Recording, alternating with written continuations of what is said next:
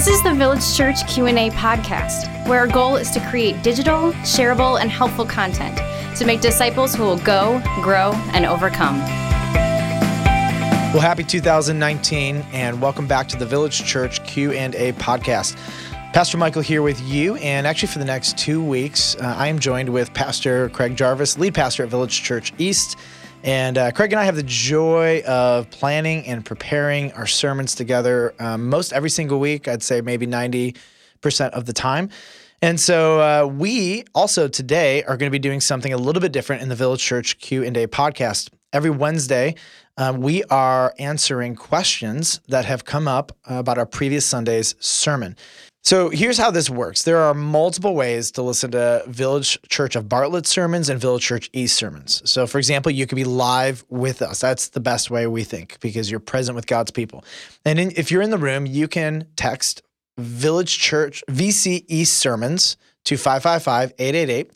If you're with me at Bartlett, you can text VC sermons to 555-888, and that opens up a text thread where you can just send us all of your questions about the sermons.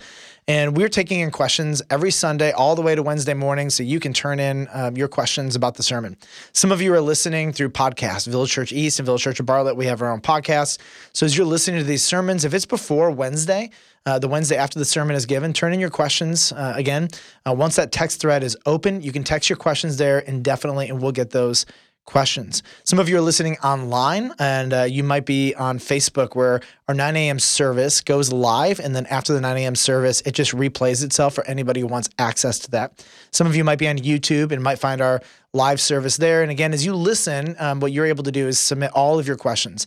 So every Wednesday, we're going to come together, and we are going to go after answering and responding to the questions that you guys submit. So this Sunday, Pastor Craig and I both launched a series called Explore God. There's about just under 900 churches in the Chicagoland area doing this sermon series, and we are going after the 7 biggest, toughest questions that non-Christians ask about the Christian faith. And these happen to also be the 7 most difficult questions that Christians have a hard time answering. So our goal is to be helpful, and in Explore God, we want to give you the freedom to do that. Ask any and all of your questions. So some of the questions are going to come from believers, some will come from unbelievers, and our job is to honor you. So here's what we're going to do. Every Wednesday, at least for the next 8 weeks, is going to be devoted to your questions. And then we're going to go back to a normal Q&A format on Mondays and Fridays as we release episodes then. All right, Craig, you ready to jump into people's questions? Yes, ready. Let's go. All right, very simply, the question we answered this week was, does life have a purpose, or does my life have a purpose? And Pastor Craig and I, we basically said one big point, that the experience of purpose is had when we answer 2 questions correctly. Question number 1 is, Pastor Craig, who am I made for? And the answer is? Well, it depends on who you ask. What is the right answer? The answer is the one made you, is God. Yep, awesome. And the second question is, what am I made to do? And this is calling. And so when a person can answer both of these questions with clarity, the byproduct is what we all really want, which is we get to experience purpose. And the reason it works is because it's the way we were made. We were made for God to work also a calling which builds the kingdom of God. So this thing that everybody's pursuing is purpose, and we get it when we answer these 2 questions correctly. But big picture, we have a purpose. That's to be in a relationship with God. We're made for Him, and then to build His kingdom. Craig, anything you want to add? I like the first question because it comes first. Who am I made for? Because the question that permeates through humanity is, why am I here, And that boils down to these 2 questions. And you've got to start with, who made me? I was telling our community groups, by the way, we have community groups each week after the message, and the community groups also deal with these questions, which is an awesome reason why everybody should get into a community group, and I'd encourage you to do that. There's something about the face-to-face interaction with other people that are asking the same or inputting ideas into the question and kind of digging deeper. So we had a great time on Monday night with our community group, and we spent a lot of time on that first question. I gave them the illustration. We just had a snowfall here, and I got my snowblower out, and I didn't have any gas to put in it. So I figured Coca-Cola will do just as good. So I took the bottle of Coke out of the fridge, and I poured that in the snowblower, and it didn't even turn on. I'm wondering why it's not turning on, so I put more in there. And It's still not turning on. And I'm thinking, well, that's strange. It should be turning on because it's a snowblower and it can blow snow. This is a true story, by the way. Yeah, not a true story. Not a true story. Because it's insane to think of that, right? If you're going to have a snowblower, it's meant for the purpose of blowing snow, and it's meant to function on gas. If you do anything different than that, it's not going to function correctly. You're going to run into problems, and you'll probably have to buy another snowblower eventually. You can't use a snowblower to, wash your windows or blow your nose, stuff like that. Yeah, it's meant to blow snow. Yeah. It's a good illustration. I think it's kind of a silly illustration, but it reminds us that we too are created by a person, by a entity for a specific purpose. Otherwise, we wouldn't be here. And so when you put God in that slot, it gives you a lot more understanding of why you get up every morning. I mean, when you start to try to use a snowblower for other purposes, it actually does harm to those things. And you look at the human condition, and there's so much harm, and the harm may not be like to physical objects so much like a snowblower, but the harm is relationally and creation and to the human body and to you name it. I love the fact that God gives us this book that reveals to us all of these truths. Yep. And he doesn't leave us made and without purpose, yep. but he gives us the answer. Listen, I made you and you're here for a reason. Yep. And that gives more reason for living. All right, let's get to these questions. The first question comes from Village Church East. And the question for you, Craig, is this. Will we see Samson in heaven? Why are we even talking about Samson when we're talking about purpose? So the message that we did, Michael and I came down on the three guys that we wanted to compare. They all start with S, which is interesting, not planned, but interesting. Samson and Solomon, both in the Old Testament, and then Saul, who became Paul, the apostle, in the New Testament. These three guys all shared this interesting commonality in that they had special callings that were given to them at a certain time and place. And it's undeniable for each one of them. For instance, Samson was a difficult one because Samson, every time he looked in the mirror, he would know he was made by somebody for some purpose. Yep. His hair was long. He had the Nazirite vow his whole life. He couldn't drink strong drink and all of those kinds of things. So he knew the answer to the first question. Who am I made for? Yeah, exactly. But that second question. What am I made to do? He squandered because he used all of those gifts that he had to please himself. He satisfied himself with women and drink, and every party he went to, he had to be the life of the party, never giving glory to God, using his gifts. And every time he looked in the mirror, he'd be reminded that he was made by God, but he did not live for God. So I look at that and I think to myself, okay, there's no way Samson glorified God in his life. And then you get to Hebrews chapter 11, and in Hebrews 11, verse 32, he's included with all of these men of faith and women of faith in this book of Hebrews chapter 11. It says his name right there, and you're thinking to yourself, well, I think to myself, God obviously has an ultimate amount of grace to be able to rescue and call Samson his own, even though for his entire life, even to the bitter end, he squandered every gift he had. He lived for the wrong purpose. Yep.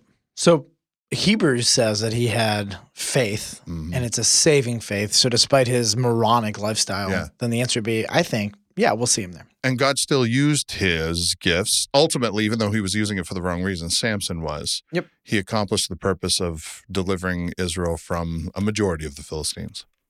All right, let's leave Samson behind us, and let's go on to another question, all right? So here's a question for you, Michael. You ready? Sure. All right. When you have a checklist of things, Michael, that must be done each day, week, or month, and you feel like your calling is bigger or something else, what do you do to align them? This actually came from our community group because, so in my group are a whole bunch of people who have such clear sense of purpose. It's really one of the most unique groups I've ever been a part of. All of them are leaders in their own right. All of them are high, just competency, like go-gettemers. I've never actually been this consistently with a group of like-minded people like this. So when you have like this overwhelming drive and sense of calling, and then you have to like make your kids lunch every day and do all these menial tasks, and I think the simple answer is how you steward the mundane duties of life tells God whether or not you're responsible for larger responsibilities later on. And so I think that this is just a part of life. I wouldn't even put these in the realm of calling. I would put these in the realm of duty. And that these are just obligations of life to love well, to love our husband, to love our wives, to love our kids.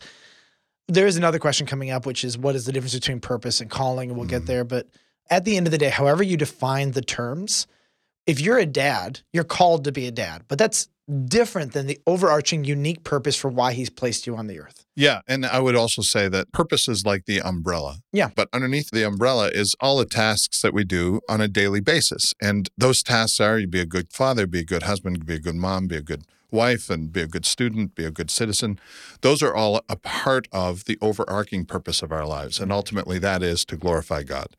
Our whole purpose is to glorify God. So why am I a good dad? Why am I a good husband? Well, hopefully I am, but why do I try to be that? Is because ultimately I know I'll give an account to God who has given me life and all of these blessings to steward properly through my life. And I want to give a good account to him. Yep. This brings us into the next question, which is what's the difference between purpose and calling? And I'll take a stab at it and maybe you can respond. And the way I use the terms, I think of them sort of like the terms vision and mission.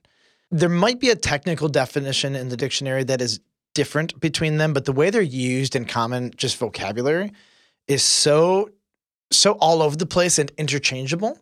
And then sometimes the way the Bible uses calling, like anybody who's saved is called by God to himself and saved. And at the same time, we have a calling on our life, et cetera. Like there are these same English words that have such drastic and various meaning. Yeah.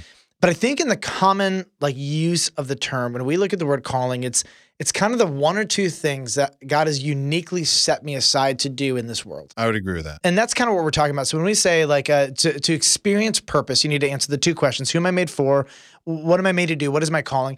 What are the one or two places in your life where the Lord is just uniquely bearing fruit and pushing you in that way? And it might look different in different seasons. Right. Yeah. It can be different based on your age, based on your resources, based on who's in your life at the time. Yeah. I do think as we look back at our lives, we're going to see 1, 2, or 3 big themes throughout the course of our life. In fact, in my early 30s, I was able to kind of look back at about 12 years in ministry and say, even in just the 12 years, as I look back, I wasn't able to see it in the moment, actually, but there's been a really unusually constant and unexpected theme where I bore fruit uniquely, but not in other places. I wanted to bear fruit in one place, but where God actually used me was differently. And then what I found is as I identified that and I kind of leaned into that, the amount of opportunities have blown up in that unique niche, and when I'm 60, I'll probably even get more clarity. When I'm 95 and I look back at the course of my life, I'll see more of that. But I often use the word purpose and calling a little bit interchangeably and a little bit loosely. And the Bible actually seems to do a very similar thing with some of these vocabulary words. And so I give myself a little bit of freedom, but I would say it's the 1 or 2 things, maybe 3 that you're uniquely wired to do. Virtues, values, places where things bear fruit in your life. I have this not elderly, they're an older couple, friends of mine, and they retired. Both of them retired from good jobs. They're active in the church, doing different callings through their lives. But when they retired, both of them felt like the Lord was calling them to the mission field, and they took everything that they had and sold it all, sold everything. And they leaned in, like you said, to this brand new calling because of where they were at this point in their lives. And so I would say that their purpose stayed the same, but their calling changed based on where they were at that point in their life. And they just are fantastic servants of the Lord. They've always been, but this is a different project for them at this point in their life. And you would be using, principally, we're speaking about the same things, but you're using calling there to talk about this specific seasonal expression of that, which is totally fine. And I just interchange purpose and calling on a regular basis in my vocabulary. But again, we're saying the same thing, that there are some big themes and then it's played out differently, which actually brings us to the next question that I'd love for you to answer. And I think it really fits well within what you just said is, can your calling change from season to season? And of course, the answer is yes. Yep. I think you're going to look over your life and see some fundamental principles and things where the Lord uniquely bore fruit, but that can play out on a mission field and pastoral ministry at work.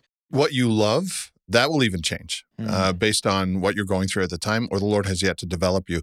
Like 20 years ago, I would look forward, if I had the opportunity to look forward 20 years to the day, I would not have imagined I'm doing what I'm doing now and doing it where I'm doing it now. But this is the path that the Lord led me on. And so my purpose to glorify Him by worshiping Him and all the tasks He's put before me stays the same. But my calling differs in different ways through the parts of my life. Yep. Last 2 questions would be, do all Christians have the same purpose? Now, Yes. Well, yes, for sure. In terms of how we exist here, right? To know God. Yep. and to do what he's called us to do. Yeah. Right? Is that fair to say? Ecclesiastes 12:13. To fear God and obey his commandments, right? So this is where I like to make distinctions because I think all the terminology can get muddy. Every Christian has a duty to evangelize, to know God. We are told to do those things. Yeah. God has not wired you the way he wired me. He's going to ask you to do different things than he asked me to do. Yeah. And that's when we're talking about what's your unique calling. Right. We all have a similar set of expectations, but a unique expression of calling. That's so biblical. 1 Corinthians 12 talks about the gifts of the church and how each person is put into a local body and even the universal body to function in different ways. The eye can't say to the hand, I don't need you. The foot can't say to the elbow, I don't need you. God has uniquely gifted us to accomplish the tasks he set before us. But our ultimate purpose, whether you're an elbow or a foot or an eyeball, whatever you are, in the church, as a part of God's family, your ultimate purpose is to glorify God, is to worship him on a regular basis by doing the tasks for his glory. And that is the definition of worship. That's why we say that we worship on Sunday, but we leave on Sunday and we worship every single day of the week, actually. Yep. All right, here's the final question, and then we're going to be done for this Wednesday's episode. If I'm talking to a non-Christian and somehow the discussion of the purpose of life comes up, what is helpful vocabulary that could help me talk to them in a way they understand? Snowblower and Coca-Cola, that works really well. There we go. Yeah, that's a good analogy for sure, right? no, so that's I do think in the explanation of things, Jesus was a master communicator because he gave illustrations and analogies that just kind of simplified it to its most basic like parts, you know. But if you're talking to a non-Christian, would you say to them, God made you to bring glory to himself? Like, does that language even translate? No. Right. What language can we use to help a non-Christian simply understand things? And I do think your snowblower analogy is good. And then I think making that connection, by the way, look at all the things that don't work in this life. Look at all the damage done. It's because they're off purpose. There's a blueprint to follow, and that blueprint is given to us. And again, why we have the Word of God, because he doesn't leave us without answers. He gives us the answers. But to explain that to somebody that, has not had interaction with God, a meaningful interaction with God, who's still searching, or who has been hurt and is done searching, is very difficult to communicate. I think that's also in Scripture. It talks about the truth of God is veiled to those who are perishing. And so I would say that as much as maybe as a Sunday school answer as this is, I believe it to my core. If you know of somebody that seems to be searching and is looking down all the wrong paths, I'd say the place to begin is prayer, because God is the only one who can reveal the truth to them in a way that they will understand. And when he does that, you just be available. Be ready to speak truth into their lives, because if you pray, God will give them a moment of clarity or a moment of conviction. And if they know that you're available, they may go to you, and then you follow up with every person has an answer for the hope that lies within them. Yep. And as a believer, give them the snowblower analogy. Yep. And I think the reason we chose the two questions is because they're questions everybody understands. Yep. Who are you made for? And the illustration that I used was, if you are a son, you weren't made for, I didn't have a son or daughter so they could follow my rules. If I did, that would just make me a controlling jerk. I want relationship with my son or daughter. And the question is, why did we have kids?